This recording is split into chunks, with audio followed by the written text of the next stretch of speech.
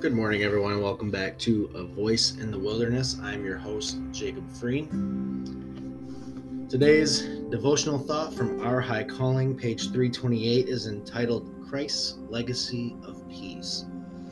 Peace I leave with you, my peace I give unto you. Not as the world giveth, give I unto you. Let not your heart be troubled, neither let it be afraid. John 14:27. Shortly before his crucifixion, Christ bequeathed to his disciples a legacy of peace. This peace is not the peace that comes through conformity with the world. It is an internal rather than an external peace. Without will be wars and fightings, through the opposition of avowed enemies and the coldness and suspicion of those who claim to be friends.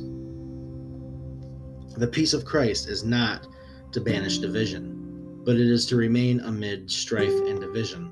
Though he bore the title of Prince of Peace, Christ said of himself, "Think not that I come to send peace on earth. I came not to send peace, but a sword." Matthew 10:34. The Prince of Peace, he was yet the cause of division. Families must be divided in order that all who call upon the name of the Lord may be saved. All who refuse his infinite love will find Christianity a sword, a disturber of their peace. It is impossible for anyone to become a true follower of Jesus Christ without distinguishing himself from the worldly mass of unbelievers. If the world would accept of Jesus, then there would be no sword of dissension, for all would be disciples of Christ and in fellowship one with another, and their unity would be unbroken. But this is not the case. Here and there, an individual member of a family is true to the convictions of his conscience and is compelled to stand alone. The line of demarcation is made distinct. One stands upon the word of God, the others upon the traditions and sayings of men.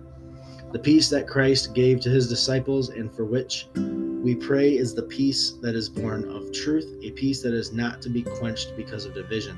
Without may be wars and fightings, jealousies, envies, hatred, strife, but the peace of Christ is not that which the world giveth or taketh away.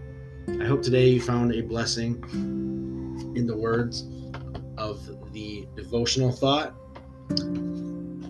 There will be divisions in our life, especially if we choose to stand with Christ and for Christ. But know that he is the Prince of Peace, and he will bring you peace when you seek his face.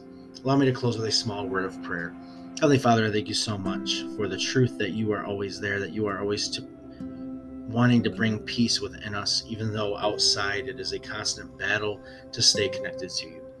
Lord, I pray that as we go on through the end of this week, that you will lift us up by the might of your Holy Spirit, and that no matter what, we will stand firm and steadfast in your love. I pray this in the name of Jesus Christ. Amen.